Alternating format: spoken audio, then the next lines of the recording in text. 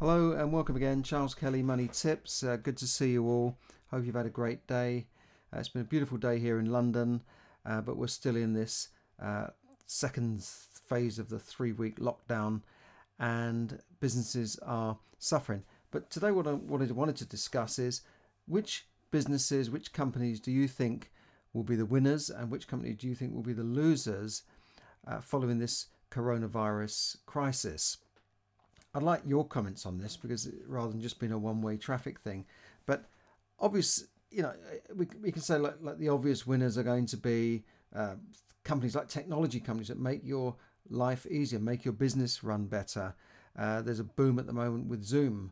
It's gone crazy there with everyone using Zoom, and suddenly everyone's a Zoom conference expert.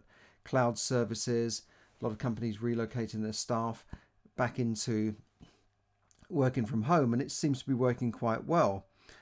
Netflix just taken on 16 million new subscribers. Amazon recruiting 100,000 extra staff. Other companies like drugs, pharmaceuticals tend to do well, through thick and thin. There are companies called evergreen companies, evergreen businesses, utilities, food supplies, supplies of basic stuff. Also during depressions, the Great Depression, a company called Coca-Cola did very well. Small luxuries, cigarettes, drinks, alcohol, all prospered during the Great Depression, as did companies providing basic necessities. And we look at now, some of the major companies on the market, the most valuable companies, the FANGs, the Facebook, Amazon, Apple, Netflix, Google, Alphabet. But their shares have not really gone down that much. They're still very highly priced, and I'm not suggesting you go out and buy the shares in any of these companies because they are these things have been factored in that they're doing well, just like Zoom has been factored in the fact that everybody's using it all of a sudden. So you need to talk to your advisor, and always invest in companies that you understand, companies with good management, companies that have low debt and have a strong moat around it, as Warren Buffett or Phil Town might say, that guards it against competition.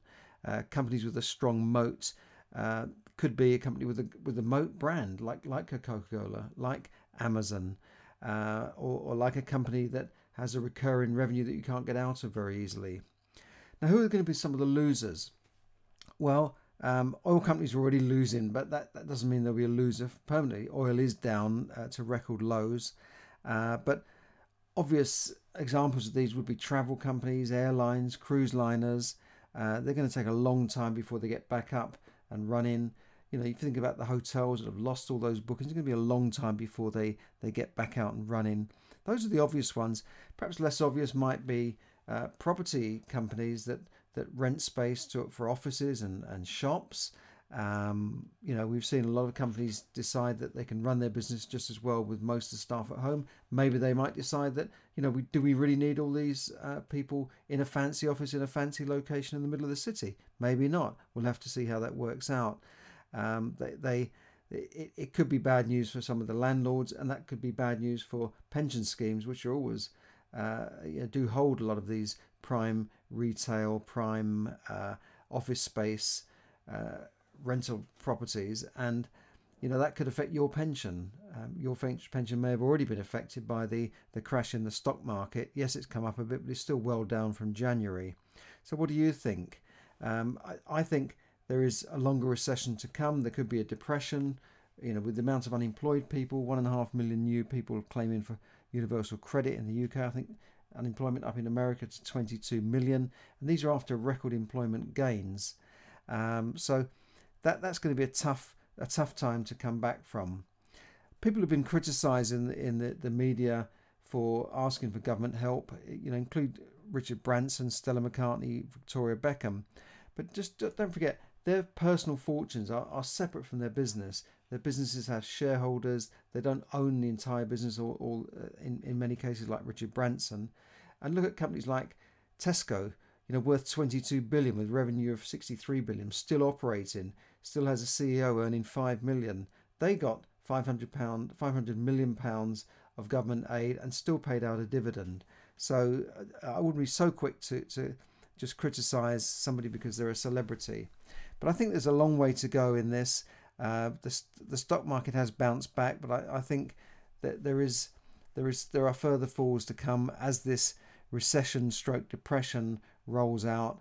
And you look at the amount of homeless people you see, and we're going to see in countries like America, where I think we're going to see tent cities.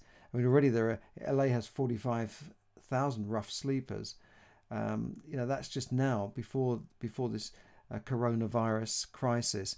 So what can you do? I think what you can do is keep positive about things. Think how you can come out of this, maybe not just surviving but thriving.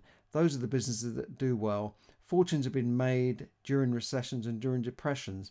So maybe you can come up with something that you can transform your life, your business, whilst you're sitting at home instead of just watching Netflix. So think about that. If you want any advice on any courses and what you can do to learn how to invest, then please contact me. Thanks for listening. This is Charles Kelly, Money Tips. Have a look at my podcast wherever you see your podcast. Thanks very much.